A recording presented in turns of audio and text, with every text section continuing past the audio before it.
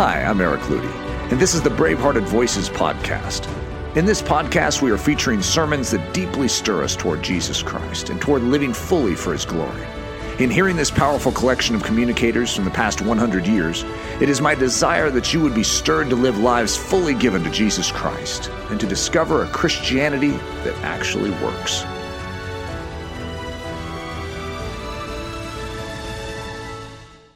There was never a moment of any day that ever dawned in which He was not completely at the Father's disposal, so that we read in the 15th of Romans in chapter 3 that even Christ could not please Himself.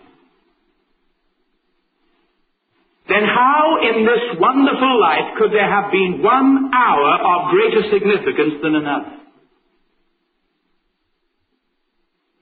The hour is come. Was there then in the life of Jesus Christ 1 hour more significant than another?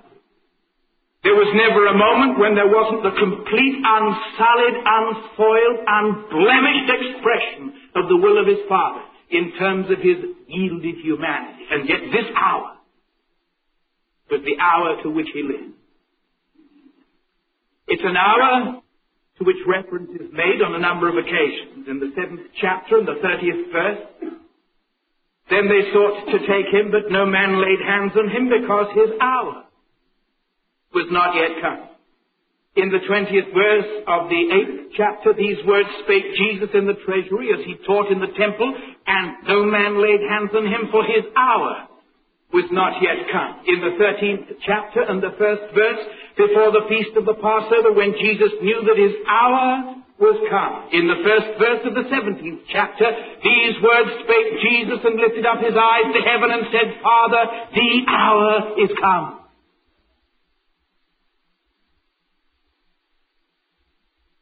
What hour was this?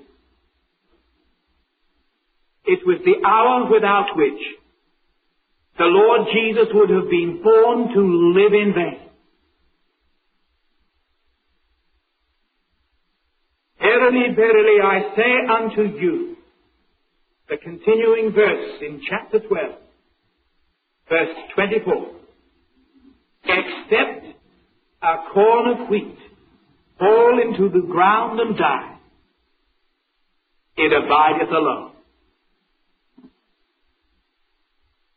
I'd like to read that same verse to you out of the Amplified New Testament. I assure you, most solemnly I tell you, unless a grain of wheat falls into the earth and dies, I want you to listen to this very carefully.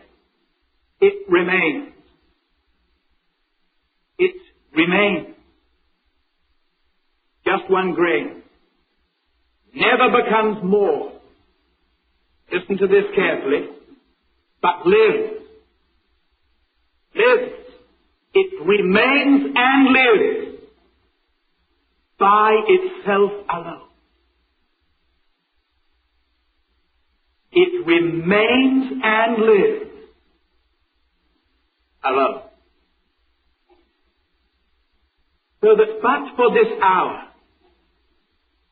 the Lord Jesus would have been born to remain, and He would have been born to live forever, but to be eternally lonely. You see, the Lord Jesus, if He had never been God as He was, and He was never less than God, nor ever will be, He is eternally in equality with the triune deity. But had He never even been God, as man, He could have remained and lived. For it is sin that separates man from God. It is sin that are the cause of death as wages. And even in His sinless humanity, He would have had the right as man to enter into His Father's presence forever. Even had He never been God, He could have lived and remained forever. But to be eternally lonely. And I want to examine that with you a little more closely for the next few moments. You see, there are those who would have us believe that when the Lord Jesus Christ came into this world, He just lived the life of a beautiful man. He gave utterance to the most wonderful philosophy of life, and that being a Christian involves gazing upon the matchless example that He set us and seeking to emulate the pattern that He set. That if you and I muse long enough upon His teachings, then ultimately somehow it will rub off us and we'll be like Him. Now, let us examine for one moment. What would have happened if the Lord Jesus, coming into this world, had lived for 33 years that wonderful, sinless, spotless life that earned the just acclaim of His Father, in whom there was no sin, but He had bypassed the cross, followed Peter's advice, and having lived to give us this matchless example, had then returned to heaven. What would have been accomplished by the life that He lived for you and for me today? In order that we may find the answer to that question, I'm going to ask you to turn with me to the 10th chapter of the Epistle to the Romans. Romans in chapter 10. Verse 1, Brethren, my heart's desire and prayer to God for Israel is that they might be saved. For I bear them record that they have a zeal of God. They're deeply religious. They have very earnest convictions, and they practice religion with considerable enthusiasm and loyalty. And that was true. And there's no question of a doubt but that many of them practiced religion with great sincerity. Though there were many hypocrites numbered amongst the Pharisees, there was a countless multitude of men and women who practiced religion in the best way they knew. They had a zeal of God. But, says the Apostle, not according to knowledge. It was an uninstructed faith. It was an uninstructed practice of religion. Well, now, if somebody acts in a way that is not according to knowledge, it means that they are acting in ignorance. They don't know the facts. So we need to discover the nature of their ignorance. And he goes on to tell us, verse 3, for they being ignorant of God's righteousness, and going about to establish their own righteousness, have not submitted themselves unto the righteousness of God. Because they were ignorant of the nature of the righteousness of God, it still seemed to be a valid possibility on their part to establish a righteousness of their own that would be acceptable to God. This was the nature of their ignorance. The righteousness of God is absolute. And only an absolute righteousness can ever satisfy the demands of His righteousness. When you and I seek to establish our own righteousness, it falls hopelessly, pathetically short of the utter demands of God's righteousness. That is self-righteous and must be repudiated. Our righteousnesses, the best that man can do, are as filthy rags. I may remind you, you need not turn to it, but in the 39th Psalm,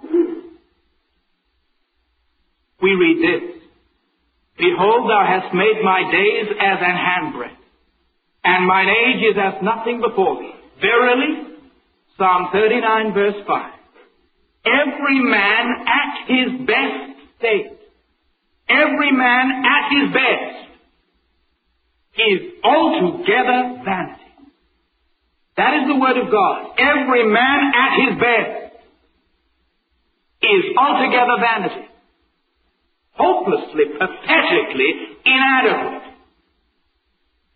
in the light of the demands of a righteousness that is absolute as God Himself. Then the 4th verse of the 10th chapter of the Epistle to the Romans goes on to say this: for Christ is the end of the law for righteousness. Christ himself is the only other man who ever walked this earth before the first man fell into sin, whom the law could not accuse. In colloquial language, he was the last word in righteousness. He was everything that the demands of God's righteousness could make upon a man, in utter consummation. He was without sin. Sin is the transgression of the law. Whatsoever is not of faith is sin. The Lord Jesus never took one single step, nor spoke one single word, nor did one single deed, other than in an attitude of total, utter, complete, unquestioning dependence upon the Father. There was in his person the complete fulfillment of all that the law of righteousness that had been penned by his own divine finger upon tables of stone. This found its full fulfillment in him. So we may discover this fact, that the righteousness demanded by the law, God's righteousness, can be totally equated with the righteousness of the life of the Lord Jesus. Whether it be the righteousness demanded by the law, or whether it be the righteousness that was demonstrated by his life, both of these righteousnesses were absolute. If I therefore want to know what the life that the Lord Jesus Christ lived 1900 years ago can do for you and for me now, all I need to ask myself through the Word of God is simply this: what can the righteousness demanded by the Lord do for you and for me now? For the righteousness demonstrated by his life may be equated with the righteousness demanded by the law. Whatever the righteousness demanded by the law can do for me now, then the righteousness demonstrated by his life can do for me now. Is that a valid reasoning? Well, let us examine what the righteousness demanded by the law can do for you and for me today. In the 3rd chapter of the Epistle to the Romans, Romans chapter 3 and verse 19, now we know that what things soever the law saith, it saith to them who are under the law. Imagine here's a man or a woman who looks up into the face of God and says, I demand, I opt. By my own deliberate choice, I demand to be judged upon the basis of my performance in the light of the demands of your law. I don't want redemption. I don't want forgiveness. I don't want all this stuff about conversion or being saved or regenerate or born again or converted. You can keep that. I demand to be judged on the basis of my performance in relation to the demands that your law in righteousness makes upon me as a man. God says, right. You know that what the law has to say, it has to say to such a man as that. And it might well be that even in such a gathering as this, there are some tonight who would seek to be justified before a holy God on the basis of their own performance. Well, let us read on. Now we know that what things soever the law saith, it saith to them who are under the law, to this end, that every mouth may be stopped, and all the world may become guilty before God. Therefore, by the deeds of the law there shall no flesh be justified in God's sight, for by the law is the knowledge of sin. In other words, all that the law in its utter righteousness can do for you and for me as guilty, fallen men is to shut our mouths, expose our guilt, and prove us guilty. The law teaches us that we are guilty. The law proves us sinners. The law stops our mouths and wipes the boast from our lips, exposes us in all our desperate depravity and need. The law is our schoolmaster to bring us to Christ, the prophet, the priest, and the king, the Redeemer, Jesus, Savior, that in our helpless, lost estate we might find by grace alone acceptance in the Beloved, justice justified by faith, clothed with the wedding garment of his righteousness. For Christ is the end of the law for righteousness to everyone that believes. The amazing thing is this, that God was prepared to impute or credit all your guilt and mine to the guiltless Jesus Christ upon the cross, that to you and to me today there might be imputed or credited all the guiltlessness and righteousness of Christ himself. You know as well as I do that this is the basis of our redemption. This is the basis of our justification by faith. Justified. God looks at me just as if I never died, because he looked on him just as if he committed all my sin. The law proves me guilty, stops my mouth, exposes my sin. It's the schoolmaster. It's God's plumb line.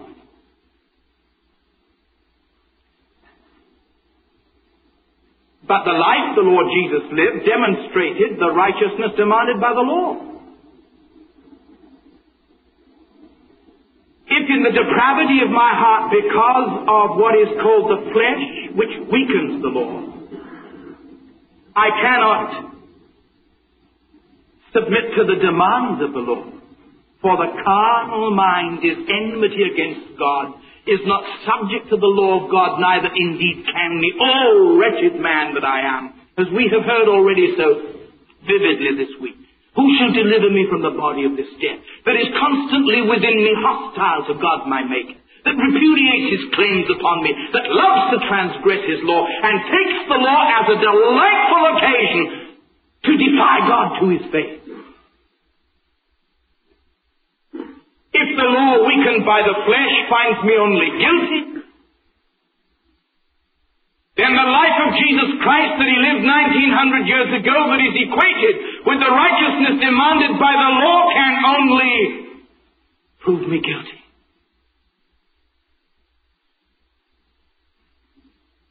The flesh that disqualifies me from fulfilling the law disqualifies me equally from imitating the life of Christ. I can no more follow his example than I can submit to the demands of the law. Whether I compare myself to the demands of the law or compare myself to the demands of his life, both prove me guilty. Both plunge me into despair. Isn't that right? So what can the life that the Lord Jesus Christ lived 1900 years ago do for you and for me today? You may never just have thought of it this way. The life he lived 1900 years ago condemns us as soundly as the law itself. And if Jesus Christ had been born on that first Christmas day only to live that matchless life and go straight back to the Father from whom he'd come, he would have left us only doubly condemned by the law and by his life.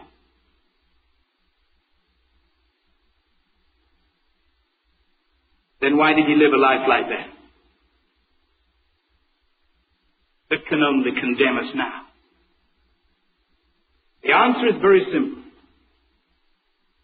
The life he lived qualified him for the death he died. Because the sinless Savior died, my sinful soul is counted free. And God the just is satisfied to look on him condemned and pardon me. He knew how wicked man had been. He knew that God must punish sin. So out of pity, Jesus said, I'll bear the punishment instead. God made him to be sin for us who knew no sin, that we might be made the righteousness of God in him. He suffered the just for the unjust to bring us to God. He was delivered for our offenses. He was raised again for our justification. The Bible leaves us in absolutely no doubt whatever. He was wounded for our transgression, and he was bruised for our iniquities. And it was the life that he lived that could only condemn us, that qualified him for the death that he died, that can redeem. Now, that's familiar territory, isn't it? But that isn't the gospel. That is part of the gospel. That is the threshold of the gospel. That, if I may put it this way, is the baby language of the gospel. He died historically, 1900 years ago, on the basis of the sinless life he lived, that you and I might be acquitted on the basis of his vicarious atoning sacrifice. He paid the debt that we might go free.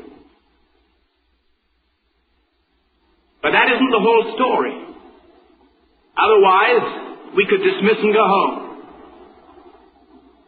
I want to ask you this question. Given that you've come to understand the statements that I have made, and I suppose the very vast majority of this great company of people here tonight can look back to the day when they not only came to recognize these facts as true, but acted in obedience upon the truth of them, and have entered into all the good of his redemptive act, and can say, praise God, I know my sins are gone. But may I ask you this question? Given that you have received the Lord Jesus Christ as your Redeemer, who died for you historically 1900 years ago, once and for all, by this one sacrifice for sins forever, to reconcile you to a holy God, would you tell me this? Does the knowledge that your sins are forgiven for his dear sake in itself equip you for a life of godlikeness? Does the knowledge that your sins are forgiven because you have claimed Christ as your Redeemer, you have pleaded his precious blood, you've named his name, you've called upon him, and you have been accepted by the Father in the Beloved, and your name has been inscribed in the Lamb's Book of Life, would this rich assurance of your eternal destiny and security in itself impart to you any new capacity to live a different kind of life from the life that you lived before you were redeemed? I'm going to submit to you tonight that the knowledge that your sins are forgiven adds absolutely nothing to your spiritual capacity to be a different kind of person.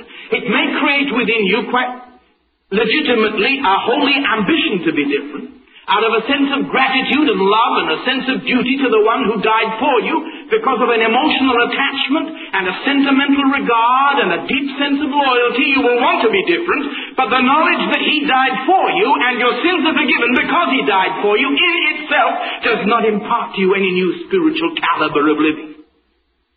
And if all that Jesus Christ did when he came to this world 1900 years ago was to live that sinless life, to qualify him for that redeeming death, and then go straight back to heaven and simply wait till you got there, that wouldn't be much of a salvation. It would be a salvation that made you fit for heaven and left you hopelessly inadequate for earth. And yet all too often this is the gospel that is preached.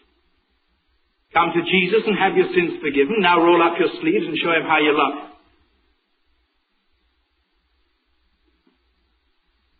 I have a deep regard for those who love the Savior and who in their misguided zeal would encourage you to do the impossible without the only one who makes the impossible possible. But I'm going to suggest to you that it has been the source of untold sorrow and bitterness and disillusion on the part of God's people. We've got a long, long way farther. You see, if when we were enemies, we were reconciled to God by the death of his Son, the historical fact, much more, here is the superlative of our faith. This is the dynamic that makes the Christian life a working proposition. If when we were enemies, we were reconciled to God by the death of his Son, much more being reconciled, we shall be, as a continuing process, saved by his life. So we have to add a second statement. The first is the life that he lived qualified him for the death that he died. But here is the second. The death that he died qualifies you to receive the life that he lived. That's the genius of the gospel. This is what puts heart into it. The life that he lived qualified him for the death that he died. But the death that he died qualifies you as a forgiven, redeemed sinner, acquitted on a holy basis, to become the recipient again, now in the present tense, of the life that he lived then, 1900 years ago. So we discover that the life that he lived then can only condemn him. But isn't this thrilling? It's the life that he lives now in you that saves you. And the Christian life is the life that he lived then, live now, by him, in you. Because he is the only person capable of living that kind of life. This is the good news of the gospel. Faithful is he that calleth you. Come unto me. He'll do it. He is himself the dynamic of every demand he ever makes upon the redeemed sinner. It is God that worketh in you both to will and to do of his good pleasure. Christ in you, the hope of glory, the only hope. Christ liveth in me, the source of all his own divine activity and the origin of his own image. This was his hour. For except a grain of wheat fall into the ground and die, it remains and it lives on and on and on forever, eternally lonely. But what happens when a grain of wheat goes into the ground and dies? Through death there is the release of life. And it isn't long before a new corn is fashioning, and beneath blue skies and the warm rays of the sun, the golden swaying field of a ripened harvest. Every golden field of corn is a graveyard, life bursting through from death. And in that new ripening ear of corn, 30, 60, 100-fold, the life, the same life, the life germ there. Life has been imparted into the heart of every new grain through the death of the original. That's why the Lord Jesus died. He said, I am come that you might have life. This is what baffled the disciples, of course, for the 3 years in which the Lord Jesus taught them. They just couldn't grasp it. Why should he stubbornly set his face like a flint to go to Jerusalem? Why stick your neck out? Why deliberately go into the lamb's den? They just couldn't see the point. Until after that appearance of the Lord Jesus, subsequent to his resurrection, he showed them his hands and his feet. And he began to unfold the scriptures in such a way that at last their understandings were enlightened. Now he says you're going to see the point of it all. It left you baffled and bewildered, disillusioned and afraid. Now, you tarry in the city of Jerusalem until you are endued with power from on high. And as a result of the life I live, which qualified me for the death I have already died, you now are going to be qualified to receive by my indwelling Holy Spirit the very life I lived, so that the things that I did you will do and greater works than these. Because you are going to be added to my new corporate body on earth, and the life that I have lived clothed with the sinless humanity that my Father fashioned for me in the womb of Mary, this new body my Father is going to present to me. A corporate body. Having been with you, I'm going to be in you. I will not leave you comfortless. You will receive power from on high. And the power that you will receive from on high will be nothing less than my presence. I will come to you and live in you. And Peter, you're going to become my lips. And John, you're going to become my hands. As members of my new body, each individually added to the other in the corporate hall under my headship, possessing my life, I am going to continue to do and to teach the things that I began to do and to teach in my own humanity, in your humanity. And you know as well as I do that the Acts of the Apostles is the continuation of what Jesus began to do and to teach. The only difference was that he now did it in terms of that redeemed humanity that, having been reconciled to God, was now re-inhabited by God, for God. And the first ripened golden ear of corn was 120 grains strong. As on that first day of Pentecost, 120 men and women received no body less than Christ himself, as he presenced himself within them through the eternal Spirit, as the Father for 33 years had presenced himself in the Son for 33 years through the eternal Spirit. So that as the Father was in the Son, now the Son was in them. That as the Father had sent him, now he was going to send them. That his life in them might go on reproducing all down the ages. The hour is come. Now you can see what a wonderfully rich gospel it is we have to preach.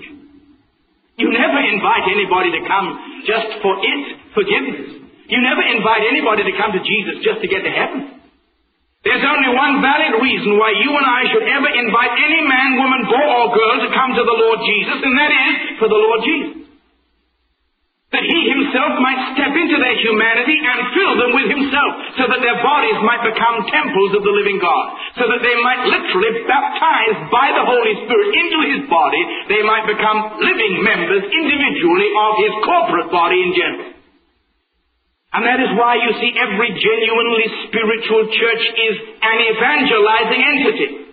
For the Lord Jesus is the one who came to seek and to save that which is lost, and given right of way in any individual member, however humble, however young.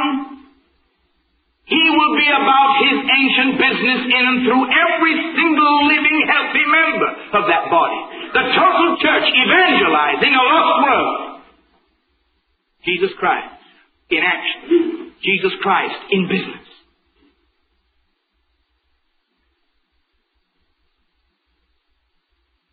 But just a minute.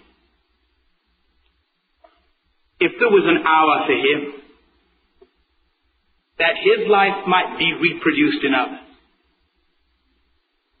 and that life has been reproduced in you and me,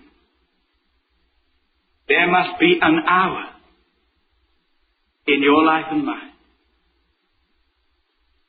If that divinely imparted germ is to reproduce in others. That's the rub. Not only across on the hill, but across in the heart. For every believer. That the latent lordship of his divinely imparted life might be released to the world around us. For remember this, unless a grain of wheat falls into the earth and dies, it remains. Just one grain never becomes more but lives by itself alone. And it is possible for you and for me to be spiritually regenerate on the grounds of redemption and receive nothing less than the very life of the risen Lord himself, and for that life to be endungeoned within our human spirit, never to find its way into activity through our souls, never to be released in terms of behavior, action, and quest for a fallen humanity.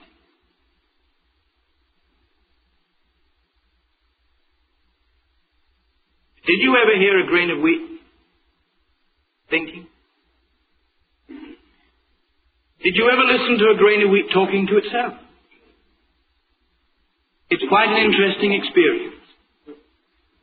And if you just follow me with your imagination for a moment, we'll listen in very carefully.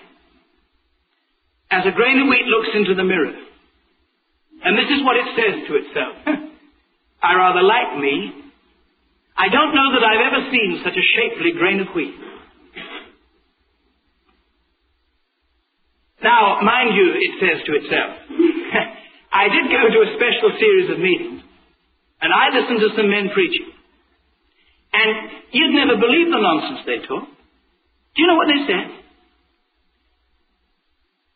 They said that unless you're prepared to let go of what you are, you will never become what God intended you to be. Now, did you ever hear anything quite so stupid as that? When I look at myself in the mirror and see what I'm capable of, To see the caliber of my being, head and shoulders above any other grain of wheat I know. And they tell me that until I'm prepared to let go completely of what I am, disintegrate, just die, I'll never become what I was intended to be. They talked about some indwelling principle of life that could never be released until I was prepared to die. Now, can you imagine anything quite so stupid as that? As if any person had the right to let go of what they were in the hope that some mystic something would develop through them. Supposing I did die and something did happen, I wouldn't know what I was going to be anyway. It might come out of cabbage. Or a spring onion.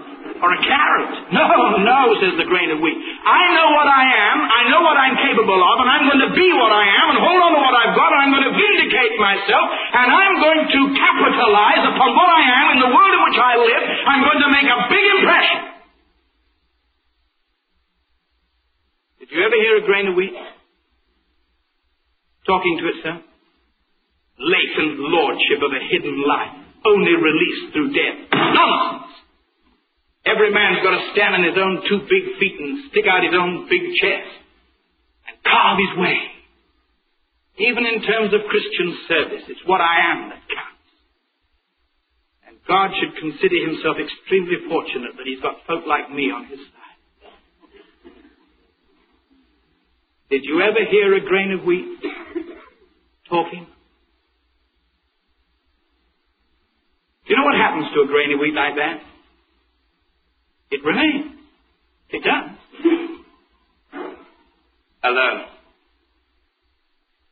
And the longer it insists on being itself and refusing to die, the tougher it gets, the harder its heart, the thicker its skin, and the more difficult it becomes to release the life that's in it. I was in Santa Fe just a few days ago. And I visited the museum there, and the custodian explained that certain cobs of corn had been found over 800 years ago, and other seeds in some of the Indian graves. And he said every year they take some of these seeds, hundreds of years old, and plant them, and they grow. Mustn't that be a surprise to them? Can you imagine being a seed or a grain of corn for several hundred years and then suddenly discovering that you never became what you were intended to be? Can you imagine that? Must be a wonderful surprise. And can you imagine this grain of wheat after 10, 15, 20, 30 years of vindicating itself and being itself, justifying itself, capitalizing in its own ability. Suddenly it looks back over the past and finds there's nothing much to show for it anyway. Looks at its face again in the mirror and it's become wrinkled and tough and hard. And it has second thoughts about those stupid preachers. Maybe they were right. Maybe I was fooled enough to be over-persuaded by myself or by my friends. Maybe there is a principle of life that would give me some real reason for being here that's never been released. Anyway, it's too late to hope for much. There's nothing to lose now. Maybe there's everything to gain. And so at last that little grain of wheat decides to fall into the ground and die. And the moisture begins to attack that tough, hard skin and break into that toughened, hardened heart. And strange things happen. They do. There's a sort of tickly feeling round the back. And when the grain of wheat looks round, it's got a tail. Extraordinary thing. I've been a grain of wheat for 20 years and never had a tail. Who would have believed that? But what do you do with it when you've got it anyway? Should it go that way or upwards or downwards? It's a bit curly at the moment. Maybe it needs straightening out. And you know, while it's perplexed and baffled at this spontaneous expression of life that it never knew it possessed, it suddenly discovers that there is a principle in action that is already shaping its ends. That a latent lordship is already being released because it has been prepared to die. And that little taproot begins to burrow its way down. And it's hardly got over the shock before there's a tickly feeling up top, and it's got another tail. And this is really baffling, because this is obviously in the wrong place. Probably needs surgery. And what do you do with this? But it discovers just as surely as the root goes down, the shoot goes up. Controlled by an unseen lordship that has been buried, unrecognized, unreleased, unrealized for 20 years. Listen, this isn't just a story. This isn't just a parable. Men and women, I'm talking about you. Some of you men and women have been converted 10, 20, 30. Some of you may even have been preachers for 50 years. And you've never yet discovered the principle of life that was buried within you in the day that you were spiritually regenerate. It's possible for you and for me in our pig-headed self-esteem, in our very sincerity and zeal in serving God, to endungeon and to imprison the Son of God within our souls. And we become the dried up, withered, useless things we are, on the shelf, remaining living. We'll get to heaven, for the life has been imparted by the divine Spirit, but we're quenching and frustrating and grieving the Spirit of God. Busy being ourselves, when the one thing that the Father wants is for the opportunity for His Son to be Himself.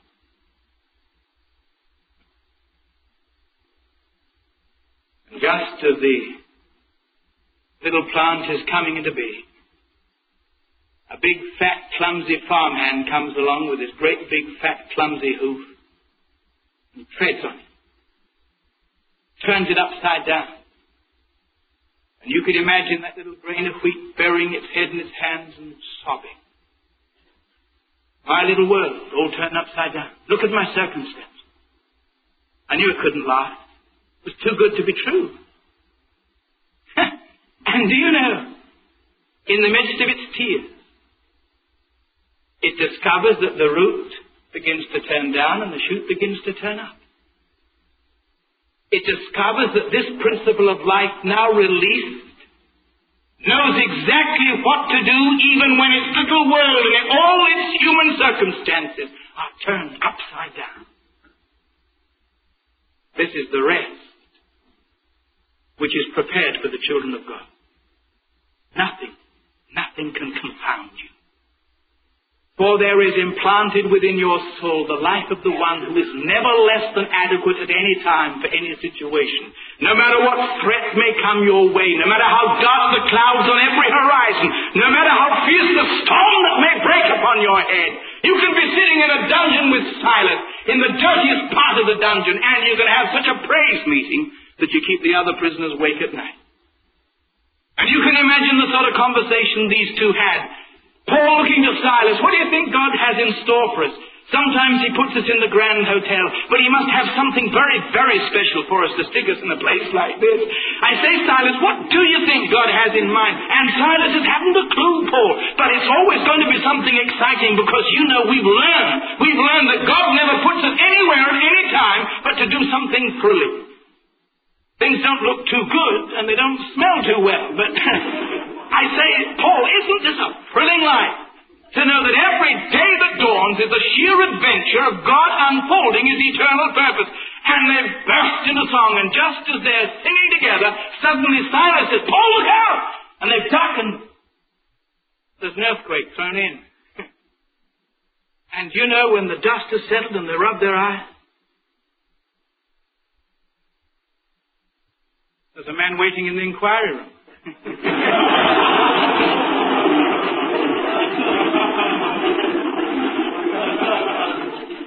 You know, Christian men and women, that you and I have got to learn to live lives like that before the preacher has to give up making the invitation and leave it to the congregation. I find that in the Acts of the Apostles, it was always the congregation that appealed. Sirs, what must we do to be saved? Sir, what must I do to be saved? But you see, in those days, the Holy Spirit was doing the work. All the preacher had to do was be faithful to the truth in a supreme, unshatterable confidence. But as he preached the truth in general, the Holy Spirit was making the truth in particular to one another. But you've got to be prepared to spend the night in a dungeon. You've got to be prepared to shipwreck. You've got to be prepared to sit with your feet in the stocks and have rotten oranges thrown at you. You've got to be prepared to be stoned to death and left bleeding and dying on the gutter. Look up into heaven and see your own Savior standing, not lifting one single finger to help you. Not one. Because he's planting you into death, that out of your blood flowing in the gutter there might come out of Saul of Tarsus an apostle called Paul. We've lost the art of living dangerously because we're too busy being ourselves ever to trust God, to release his lordship in terms of our humanity. We don't know what it is to be expendable for God. And then at last the little shoot breaks through the hard crusted surface of the earth and breaks out into the light of day, and the warm rays of the sun begin to beat upon it, and it grows.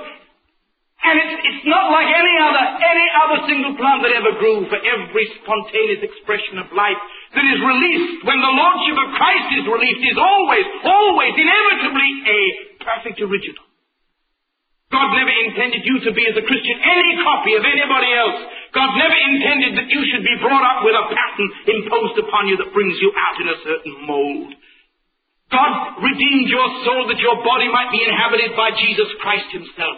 That the life he lived then might be lived now. And how he lives his life is his business and nobody else's. And your life will always be the perfect original of the divine expansive expression of the life of Jesus Christ. Can you imagine anything quite so thrilling as that? I want to ask you this very simple question. The moment a grain of wheat has gone into the ground and has admitted its need of dying, how much control does it have over the future? How far can a grain of wheat that goes into the ground and dies shape its future end? From the moment that it is prepared to die, it has absolutely no say at any time about anything. The life within controls its destiny. And I want you to know this, so long as you intend to plan your own program, insist on your own blueprint, shape your own ends, you'll never know the spontaneous life of Jesus Christ, making its quickening, resurrection impact on the world around you. You may impose your pattern upon others, but you'll never reproduce life. For said Jesus, the flesh profiteth nothing. However noble the mold in which you may fashion them, it is the Spirit that quickens. Only God raises the dead. Only God restores life. I want to tell you this, that as there was an hour for him that his life might be imparted by his divine Spirit to your spirit, so there must be an hour for you. And for that young man or young woman on the threshold of life here tonight, I want to tell you this, that every horizon beckons at you, heavy, golden with blessing. If only you'll be prepared through death to allow his life to be released. To sign yourself away for God, in reckless abandon become expendable, in complete, unquestioning availability to Jesus Christ. I cannot promise you what it will involve for you because I do not know. I know that he knows, for he knows the end from the beginning. And you and I are created in Christ Jesus unto good works which God hath before ordained that we should walk in them. It may give you 6 years to live for all I know. That's all it gave Stephen. 6 months to live. It may give you a lifetime of suffering. It may send you to jail. If God wants to reach some poor, miserable sinner in some concentration camp, he has the right to put you there. Of course he has. Don't imagine that evangelists are simply men called to travel around the country in luxury. If God wants an evangelist in a concentration camp, he simply takes one member of his body who's learned to die and become expendable for God, and he puts him there for 3 days or 3 years or 30. And I wouldn't invite one man, woman, boy or girl to walk down any church to come to Christ who wasn't prepared for that quality of Christianity. I would consider it an insult to Jesus Christ.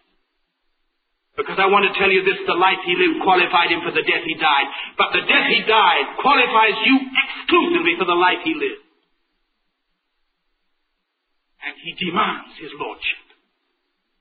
And you not only rob yourself and impoverish yourself beyond all human description, but you rob him. As you claim your inheritance in Christ, fancy robbing Christ of his inheritance.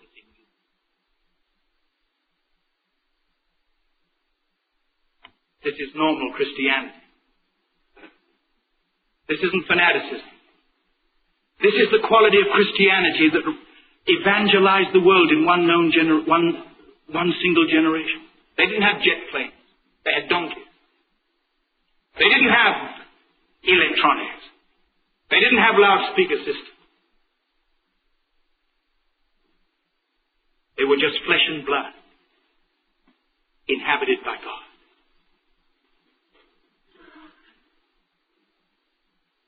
As the artist, way up on the trapeze, stood back to admire his own handiwork. He'd been painting the most beautiful picture on the underside of the cathedral dome. And as he paused in his work and stood on the platform, he was intoxicated. And he drank in the sheer genius of his own handiwork. Beautiful. Beautiful. Could never have dreamed that it would turn out so wonderful. And completely enraptured, he stepped back to take a better look from a point of better vantage and stepped back yet again and again until one more step back would have sent him plunging to his death, but he was totally unaware. He was caught up in his own handiwork. He was intoxicated. He was drinking it in. It filled him with himself. And just at that precise moment, his assistant up on the platform looked up, just at that identical moment. In one split second, he grasped the situation. One step and he would plunge to his death. And picking up a bucket of paint, he threw it against the ceiling. And the artist leapt forward in a rage. He said, "You spoiled my picture!" Said his assistant quietly, "Yes, sir. I spoiled your picture.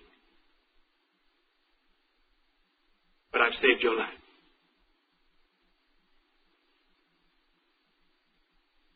All right? Choose tonight. Which would you like? Your picture or your life?"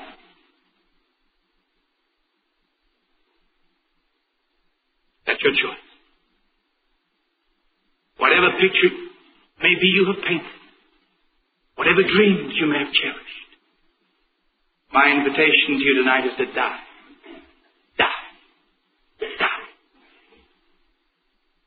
That the latent lordship of His hidden life, Christ, living in me, may be released to a needy world. This is evangelism. Bravehearted Voices was brought to you by the creative team at braveheartedchristian.com, offering short films, books, articles, sermons, and yes, even podcasts like this one to build you strong in the person of Jesus Christ. At Bravehearted Christian, the agenda is to bring back the stuff of old. You know, the sort of Christianity that is lived out with a gusto of heaven, is rarely politically and or socially correct, and actually practically works. Visit braveheartedchristian.com to learn more.